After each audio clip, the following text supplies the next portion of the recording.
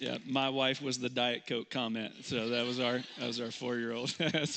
Spot on, Madison. Spot on. Hey, good morning. Welcome to Trace. How's everybody doing this morning? Everybody doing good? Great to have you with us today. Happy Mother's Day. I want to say welcome to all of you in this room. I want to say welcome to those of you watching online or maybe listening to this at a later date. Thanks for joining the conversation. But we do want to honor moms today. We want to honor the moms that are with us. So can we just take a moment and honor all the mothers? We honestly don't do that enough, and I personally was raised by a single mom, so I get it. And moms, I'm sorry. We are sorry for not honoring you more often, and so today we do want to take the time to do that, and hopefully you'll feel honored throughout this day and not just in this moment. I do this every year, and so I want to do it now. We know that this day doesn't look the same for everyone. And we know that this day may bring up some feelings that aren't as bliss as maybe some of you that have had great experiences as a mom or having a mom. We know that maybe some of you lost a mom this year. We know that some of you potentially are struggling to become a mom, that infertility is a part of your story. We know that some of you maybe feel like that you have failed as a mother and you wish that in many areas of your life you could have a do-over. And so because that story of everyone maybe looks a little bit different today when it comes to Mother's Day and how we celebrate this day, I just want to take a moment and I want to say a prayer collectively over all of you, if that's okay, and that whatever and however God needs to show up in your life today, whether it's celebration or if it's maybe navigating through some grief, I want you to know that we know you're here, and I want you to know that your Heavenly Father sees you. And so I just want to take a moment and pray, and then we'll continue. Father, we do take a moment and we honor our moms. God, thank you for how you have specifically gifted mothers and the mothers that are in this room. And God, I'm personally so thankful for the mom that you gave me and all the sacrifices that she gave up, all the things that she went without so that me and Ryan and Michael could go with. And so, God, we know this day doesn't look the same for everyone. And I know that for some in this room right now, this day maybe brings a little bit more grief than it does celebration. And so, God, would you just meet everybody, where they're at and however they specifically need you today? God, would you just meet them in the midst of this moment? And God, we know you will. We know the power of your Holy Spirit is among us. And so, God, I'll hand that over to you to do what only you can do. I pray this in Christ's name. Everybody said? Amen. Hey, well, today we're continuing in this series, God Never Said That. And last week we looked at the verse Jeremiah 29:11. And there was a young lady, if you missed last week, this is not going to make a lot of sense, but if you were here, there was a young lady that came up to me after the sermon. Again, Josiah preached that sermon last week, did a phenomenal job. If you did miss it, I'd encourage you to go back and watch it on YouTube. But a young lady came up to me after the sermon, and she said, so I guess I'm going to have to cut off my arm, as she pointed to Jeremiah 29:11 tattooed on her forearm. And I said, no, you don't need to do that. Just wear a sleeve for the rest of your life. You're fine. No, I said, hey, as long as you're translating it correctly, you're good. So next week, I want to give you a heads up for next week. I'm going to be looking at the phrase, everything happens for a reason. And that may seem like a very simple phrase. It may seem like a phrase, and my guess is that you've either used it or you've had it said to you, at some point in your life. And so what we're going to do is we're going to look at that particular phrase because I believe that it has started to cause people to have a misrepresentation or a false depiction and understanding of who their Heavenly Father actually is. And so I think you'll enjoy next week. I think it's going to be probably theological in nature to help you to understand the heart of your Heavenly Father. And so I'd encourage you to invite a friend and come back to that because I think it will, as we kind of look at that phrase and then we look at Scripture, I think it's going to help you to understand even how God navigates the pain and suffering in our life, okay? So I want to invite you to come back for that. But Today we're going to jump into a subject that it has made its way to the top of the most controversial subjects in the church. And the verse that we're going to look at is probably landed at number 1 in the most controversial verses in your New Testaments. Today we're going to be talking about the role of women in the church. Who's excited? All right, on Mother's Day, here we go.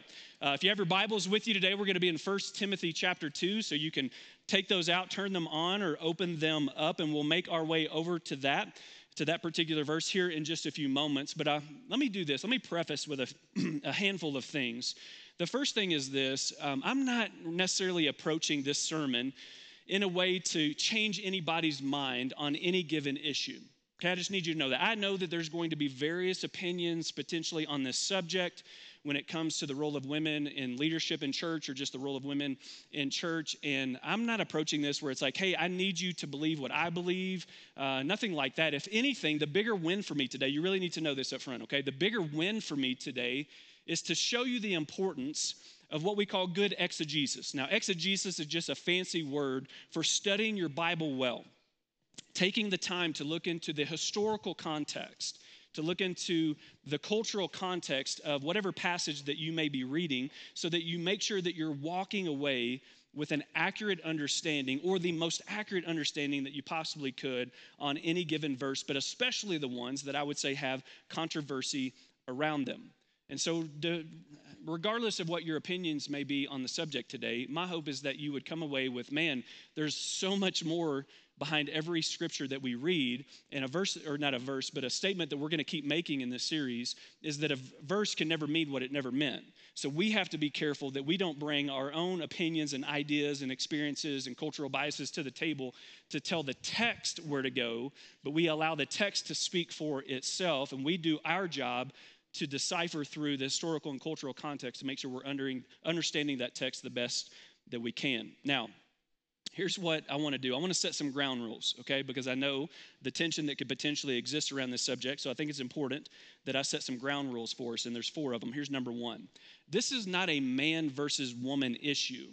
In other words, you're going to find women who say that they believe that there are only roles for men within the church. And then you're going to find men who say that they believe women can be pastors and preachers. And so I want us to be careful that we don't approach this through the binary lens where it's like all women are in this camp and all men are in this camp, because it's not a man versus woman issue. I want to be clear about that. Number 2 in our ground rules, and I think I already said this, but let's be cautious. Let's be cautious how much we bring our own feelings, experiences, and cultural biases to the conversation. Because we can easily do that. And when we do that, we will have the tendency to tell the text where to go. Even our traditions, and I challenge people in this all the time, and I challenge myself in this all the time.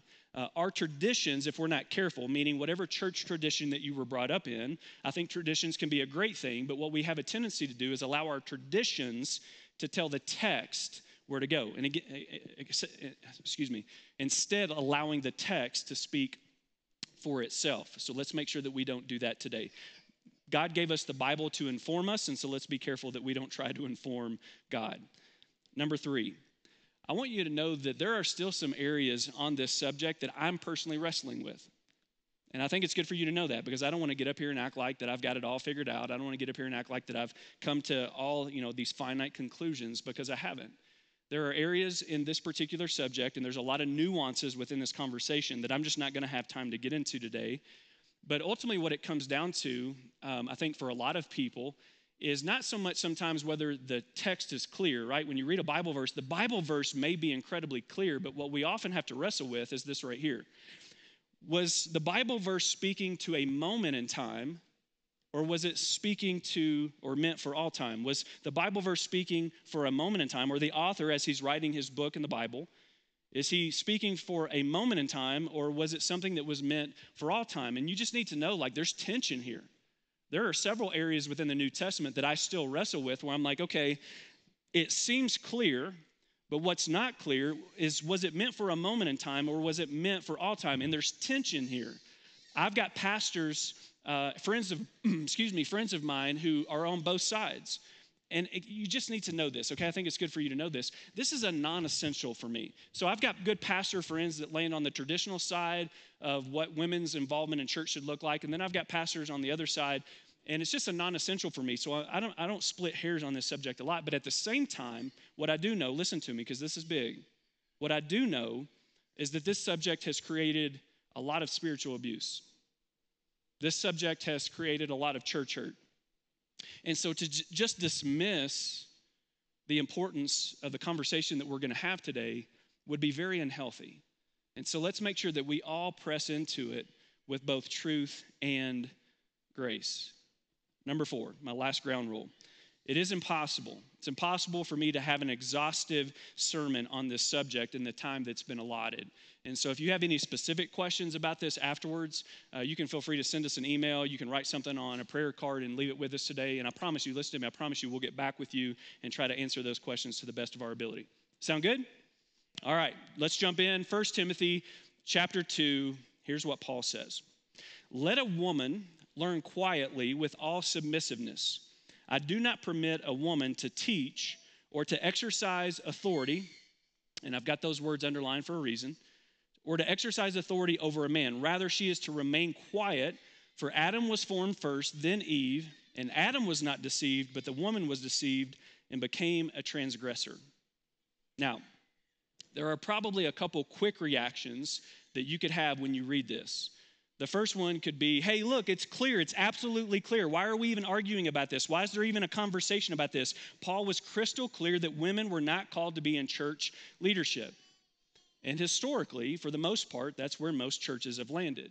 Or you could read this and your reaction would be, see, the Bible is so outdated. Why are we even using it to bring any kind of structure or sense to how we run church or even how we live our lives? And I think if you have either of those postures, I personally believe that you're wrong. And so here's what I want to do. What I want to do is I want to show you how I would read this text. And listen, I know this. I've got a master's degree in biblical studies. I'm going to have more training than a lot of you would have. And so my mind is going to be able to comprehend and begin computing some things that maybe you have not yet been trained to do. And hopefully by me showing you how I do this, it would give you a greater desire to want to study in more depth your Bibles.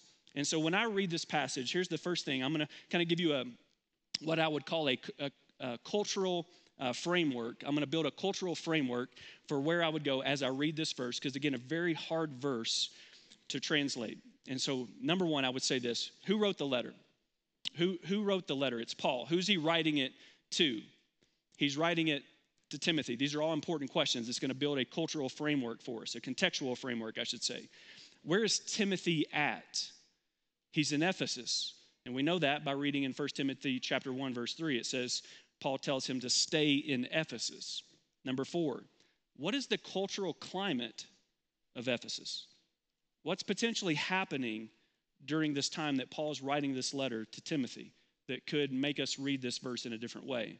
Number 5, what did Paul say before and after this passage that maybe will give us a little bit more understanding into this particular very controversial part, this very controversial passage? Number 6, are there other passages of Scripture that may help me understand this particular passage? Are there other places I could go to in the Bible to either support this text or maybe cause me to look at this text differently? And number 7, are there any words specifically, any words that I need to translate into the Greek to see if there's a deeper, more meaningful understanding of what's being said? Now, for the sake of time, I'm just going to go ahead and jump ahead a little bit. Because of my Bible study, my in-depth Bible study for more than a decade now, I immediately have some hang-ups when I read this verse. So when I read this verse, one of the first hang-ups that I have is that Paul says that all women should remain silent. Now let's just take some time, okay? Because even the churches that maybe stand on the more traditional side of things, the churches that stand on the more traditional side of things, I don't think follow that. That women should be silent all the time in every situation, every context of the church. And so already, even the churches that stand on the more traditional side of reading this text, they're already leaning away from actually living out what the verse says in its completion. And so if that's already happening, then we should probably start to put a bigger question mark. Well, we're not living out this verse in its entirety, the way that it actually says it, that women should even be quiet all of the time. And by the way, if any of you are ever a part of a church like that, run. It's a cult, okay? It's like, don't stay there. And immediately, the reason why we probably have a hang up with this, that women, all right, okay, women should be quiet all the time. They should remain silent. Maybe the reason that we have a hang up with that, and again, the reason I have immediately hang up with that is because I don't see that in other places in the New Testament. So immediately my mind jumps to other passages where I'm like, well, I know that that's not the case. So let me take you to Romans chapter 16 really quick. In Romans 16, Paul says this. He goes, I commend to you our sister Phoebe. Now, to give you some context for this, Paul's writing the letter to the Roman church. You know this as the book of Romans. He's writing the letter to the Roman church, and he's about to hand it to a woman to take to the church in Rome. And so he says, I commend to you our sister Phoebe, a deacon. Now, you need to know there, a deacon in other places would have been a role for men. And so it's like, well, why did Paul use this word in the context of women here? And maybe it's a different Greek form of the word. It's not. It's used in the masculine tense form of the Greek word. And so Paul says, I commend to you our sister Phoebe, a deacon, which also means servant minister or servant leader of the church in Cenchrea.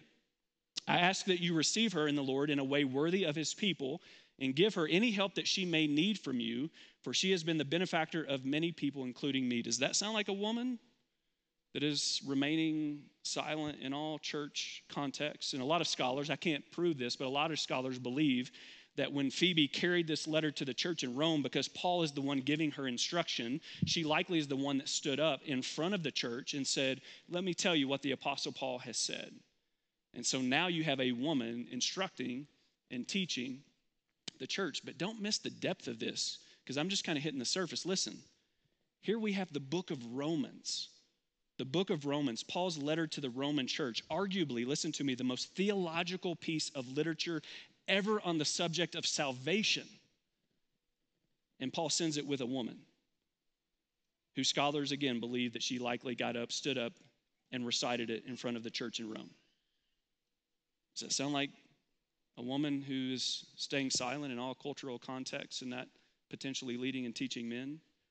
In verse 3, greet Priscilla and Aquila. We're going to talk about them a little bit more as well. He said, greet Priscilla and Aquila, my co-workers. So this is a husband and wife, and he doesn't just highlight the husband. Greet Priscilla and Aquila, my co-workers in Christ Jesus. They risked their lives for me. Not only I, but all the churches of the Gentiles are grateful to them. Greet also the church that meets in their house. So they actually lead a church. And it sounds like they lead a church together. Now, let me give you some more context on Priscilla and Aquila. During Paul's missionary journey, he was traveling around to different islands by sailing from one island to the next. And somewhere along the way, he meets Priscilla and Aquila, who do the same thing that he does as a trade. They're tent makers. And so they start traveling together. And then he gets to Ephesus. Where was Timothy when Paul wrote the letter? He's in Ephesus. So they get to Ephesus, and it says that Paul drops them off. So Priscilla and Aquila are now in Ephesus, and Paul moves on, keeps carrying on with his missionary journey to go around to all the different major cities to preach the gospel of Jesus. And so Priscilla and Aquila are now in Ephesus, and let me show you what happens in Acts chapter 18. It says, now a Jew named Apollos, a native of Alexandria, came to Ephesus. He was an eloquent man, competent in the scriptures, and he had been instructed in the way of the Lord. And being fervent in spirit, he spoke and taught accurately the things concerning Jesus. So here's a church leader. Here's somebody that knows what he's talking about. Though he knew only the baptism of John. So he didn't understand the baptism of repentance. He began to speak boldly in the synagogue, but when Priscilla and Aquila, the husband and the wife, heard him, they took him aside and explained or taught to him the way of God more accurately. Priscilla and Aquila were underneath whose instruction? The Apostle Paul. The Apostle Paul is the one that's shaping how they're doing the ministry for the gospel. And Paul didn't say, hey, when you get around certain church leaders or church contexts, make sure that it's only Aquila who's the one speaking up, because Priscilla is a woman and she needs to remain silent. All the men said, no, don't say amen there. It was a trap, yeah, it was. They took a church leader aside and explained the message of God and the gospel more accurately. So, is Paul speaking out of both sides of his mouth? Or could there be another explanation of why Paul used such strong language in his letter to Timothy, but then in other places allows significant roles for women to step up and lead and teach? So maybe what we could do is go back and look at 1 Timothy chapter 2, but this time, Let's read a little bit more before and after to see if that gives us any better context, okay? 1 Timothy chapter 2, I'm going to begin in verse 8. I desire then that in every place the men should pray, lifting holy hands without anger or quarreling. Likewise also that women should adorn themselves in respectable apparel with modesty and self-control, not with braided hair or gold or pearls or costly attire. Again, contextually, my mind goes somewhere because I know that Paul wouldn't have had to have said that to Jewish women. Paul would have no need to say this to Jewish women because they never would have dressed this way. So there was likely a group of women in this cultural context that he's speaking to. Make a mental note. But with what is proper for women who profess godliness with good works. Let a woman learn quietly with all submissiveness. I do not permit a woman to teach or to exercise authority. Ready? The Greek word for authority here is authentein.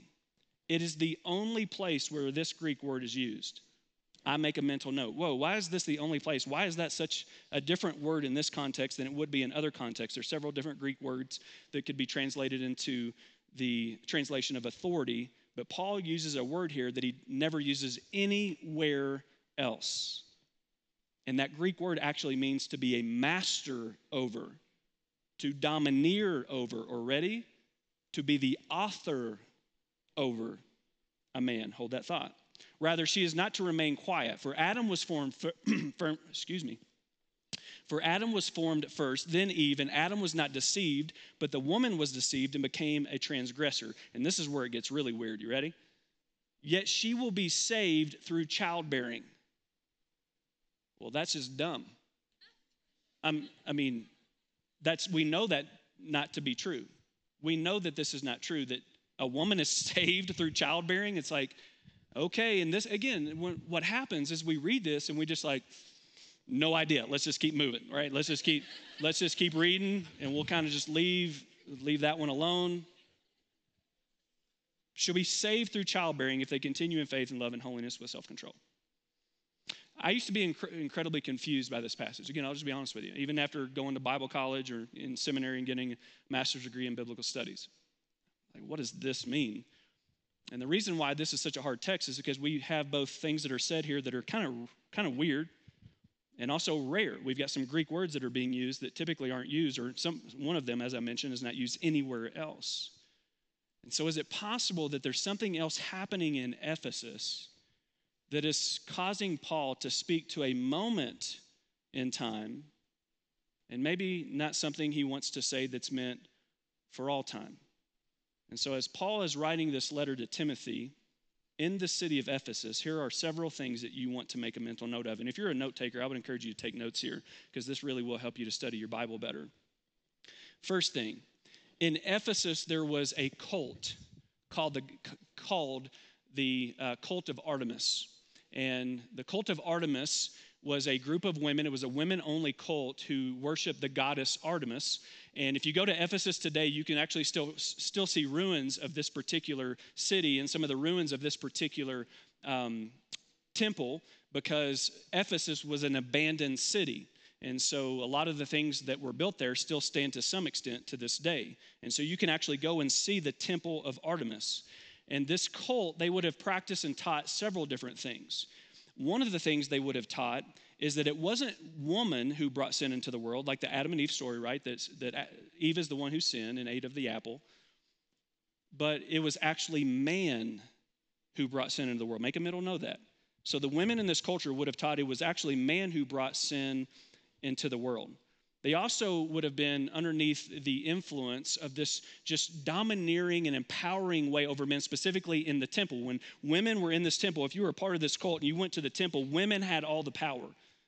A man didn't get to have the authority that he had in other places in society. If you were in this temple, women had all of the power, and they could say and do however they pleased. And they would have incantations and different types of seances and how they worshiped and speaking freely of how they felt the goddess of Artemis would have had them worship. And this is an incredibly important point too. Listen to me. They also would have been taught some Greek mythology, that when Artemis was born, she was born first, and she had a twin brother, but her mom was struggling in childbirth with her twin brother, and so Artemis helped to deliver her twin brother Apollos. How does an infant help deliver? It's Greek mythology, okay? Just stay with me. But Artemis actually helped to deliver her twin brother Apollos, which gave her the right to become the goddess of fertility and childbearing, among many other things. And so women in that culture, specifically young women, would have worshiped Artemis out of fear that if they did not, they would struggle through childbirth, either losing their own life or losing their child. And so there was this natural fear for women to worship. Even if they didn't grow up in the cult, they kind of got caught up in it. You'll see this in Haiti with voodoo, kind of, where it's like these women got caught up in this cult because they wanted to make sure that the gods were on their side when they went through childbearing. They also taught that it was man and not woman. If I already said this, I apologize. I'm going back at my notes here. It was man, not woman, who brought sin into the world. I did already say that. And they also would have dressed the way that Artemis was often depicted through statues, which was wearing their hair braided and wearing gold and jewels and things like that. It was kind of like wearing Gucci of the day, but bedazzled, right? They would have stood out. There's no doubt. So if you know all of that now, can I read the passage again? And I want to see how what Paul's saying to Timothy for what I believe to be a moment in time could be understood differently. Okay, 1 Timothy chapter 2. I desire then that in every place the men should pray, lifting holy hands without anger or quarreling. Likewise also that women should adorn themselves in respectable apparel with modesty and self-control, not with braided hair and golden pearls and costly attire. Ladies, you know what I'm talking about. Not what you see happening around us. Not what you see is kind of the cultural expectation of, man, if you want to be a woman that's empowered, like you, this is how you dress. No, ladies, if you want to be about the way of Jesus, then be about someone who dresses in a way that professes those who are godly in their thinking and that profess their godliness through good works.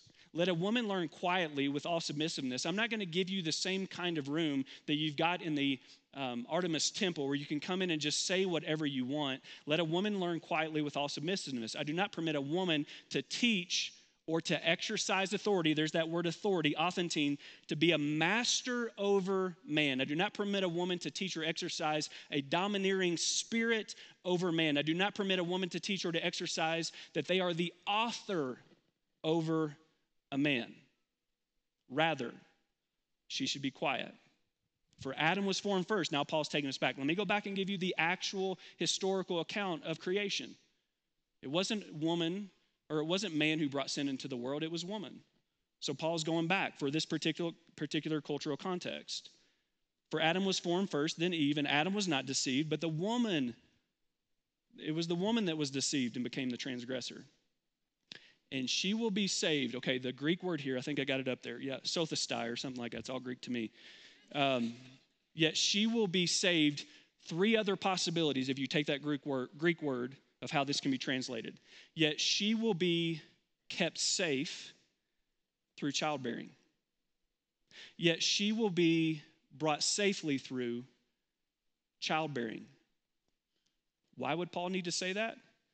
Because these women were worshiping a Greek goddess so that they would feel like they're going to be saved through childbearing, that they were going to be safe through childbearing, that they weren't going to die when they gave birth, that one of their kids wouldn't die when they gave birth. Can you see how this text is now starting to come to life in a whole new way? Yet she will be kept safe through childbearing, not by worshiping a Greek goddess.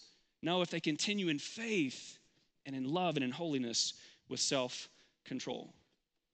So maybe, I'm not trying to change your mind today, but you can't argue with the historical context. Go look it up for yourself. Maybe Paul wasn't speaking this into existence for all time. Maybe he was speaking for a moment in time. And if he was, maybe the big question right now is, okay, so what? So what? So ladies, what does that mean for you? Listen to me. This is how I want to close. I don't want you to just sit and listen and be quiet in this church. I want you to lead. I want you to leverage every ounce of stinking influence that you have for the glory of God. I personally want to look to you for your insights and ideas of how we can make Jesus more famous in our city. Can I get an amen? I want to learn from your unique perspective and experiences. And I want the voices of women around every table where major decisions are being made in this church. And you need to know that one of the most influential voices that has helped shape the church that you're sitting in now, we're only 4.5 years old, is a voice that I want to listen to for the rest of my life. And it just happens to be my wife, Emily Pennington. And so what I've asked her to do is to come up. You can give it up for Emily. Also known as the First Lady. She told me not to say that. But I want to let her close my sermon this morning. Love you. It's quite the introduction. Good morning, Trace. I am super happy to be here with you guys today. Earlier this week, Aaron asked me if I would be willing to get up and share a few thoughts with the ladies. So I know we got a bunch of guys in the room, and you guys can just eavesdrop because I'm really just talking to the ladies right now, okay? As I was thinking and praying through what I wanted to say and share with you ladies today, I really just felt like the Holy Spirit continued to place one specific thing on my heart. And that was that we as the ladies of Trace would be growing in godly confidence. You know, in our culture, we hear a lot about growing in self-confidence or ways that we can improve ourselves, that the whole principles of self-improvement. And those can be fine. There's nothing necessarily wrong with that. But as ladies who are really trying to follow after Jesus, our primary focus really should be growing in godly confidence. So I don't know how that term sits with you guys. Some of you may be sitting there and saying, I don't even know what you mean by that. Like, I don't know if I've ever had godly confidence. What is that? Some of you may know what I'm talking about because you've had this experience in your life and in your faith where you have just felt like you are in a sweet spot with the Lord and you're used exactly as He wants to use you, and you feel that deep in your soul. And some of you are sitting in here today and you feel that right now, like, hey, I'm really in a great place. I feel like I'm walking with the Lord and I know what He's created me to do. And if that's you this morning, I'm just super happy that you find yourself there today, because those of us who may not find ourselves there today, we need your encouragement. And we'll talk a little bit more about that. But I want to explain kind of what I see as godly confidence and how we as the ladies of Trace can grow in that way. For sure, one thing we all have in common in this room, so this is gals and guys alike, is that we mess up regularly. And we're going to continue to mess up. So I'm not talking some crazy, unattainable Proverbs 31 woman when I'm talking about growing in godly confidence. Don't picture some perfect person. That's not what I'm talking about. What's more likely is she's going to look like you and me. And she's going to have hurts, habits, and hang-ups that follow her around, and insecurities that can trip her up. And so in those moments, instead of just allowing that to happen, she shifts her focus and turns it back to God. So when I think of a woman who is growing in godly confidence, I see a woman that when those obstacles are in her path, or she's got a lot of pain that she's carrying, or those insecurities that just don't seem like they're ever going to go away, she knows deep in her soul that God is right there with her. He promises in Scripture that He will never leave us and He will never forsake us. And we're all going to have doubts. It doesn't mean you're not going to ever doubt God, but it means that you choose to trust in those moments. I also see, women that are growing in godly confidence. To me, that woman is someone who knows that God created her on purpose and for a purpose. And even if you don't know what that purpose is right now, that's okay. I'm still trying to figure mine out. So, in a lot of our lives, the enemy is going to whisper, ladies. He does it really well. He's going to whisper lies to us. In Scripture, it talks about Satan being the father of lies, and when he lies, he speaks his native language. And so oftentimes it's pretty believable. We hear him say stuff to us like, you don't have what it takes. Why even try? You're not lovable. God doesn't love you. You've messed up way too much. How could He use your story? You've messed up way too much. And that's a lie that far too often we believe. Satan says things like, who are you? Who are you to speak into that other woman's life? You have all this crap in your closet. Who are you? But ladies, if we're growing in godly confidence, when we hear those lies, we can recognize them a little bit more quickly for what they are. and that they're lies. And we can choose in that moment to pivot and turn to God and say, God, please remind me who I am. Remind me that I'm yours, that you have gifted me in a specific way and that I have a purpose. And so, ladies, as I look around the room today, that is what I want for each and every one of us. I want it for the ladies that are watching at home today. I want it for myself. I don't think this is something that we arrive at. It's going to be something that we continually seek after. I want that godly confidence, and that is my prayer for us today. You know, when we were talking about kind of empowering today women, I think about God. He is the ultimate empowerer. When we've accepted Jesus as our Lord and Savior, his Holy Spirit lives in us. Shoot. We are empowered to do what God has called us to do. And even if you don't know what that is right now, a little bit of Kentucky coming out. If you don't know what that is right now, that's okay. Just continue to lean into God. We're going to need to do that, to seek after God, to get in Scripture, to learn his truth so we can recognize lies when they come at us. But we also need each other. It's said that the quickest way that we can kill what God is doing in our lives is to start comparing what God is doing in us to other people. And we do that, ladies. I think we're pretty good at comparison. I know I am. But we really don't have time to compare. We don't have time to waste what God has given us. You know, Aaron talks often about this idea of we have a little bit of time. We just have a little bit of opportunity to do what God has called us to do. Not your sister, not your best friend, not the pastor's wife, not your neighbor. What he has called you to do. And that's unique to each of us.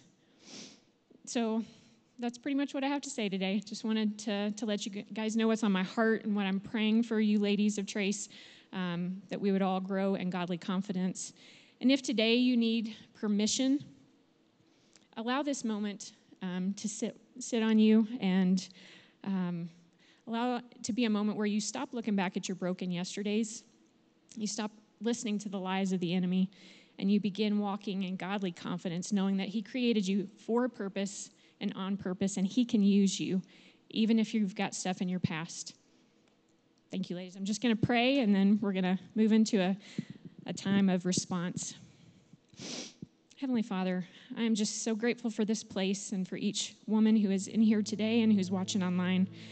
Grateful to be a part of a church that knows that you have empowered every single person in here, women and men alike, with your Holy Spirit, God, to do what only you can do through us, God. And so I just pray that we will learn to walk in confidence in that, not in ourselves, not in our self-confidence, God, but in godly confidence that you are the Lord and leader of our lives.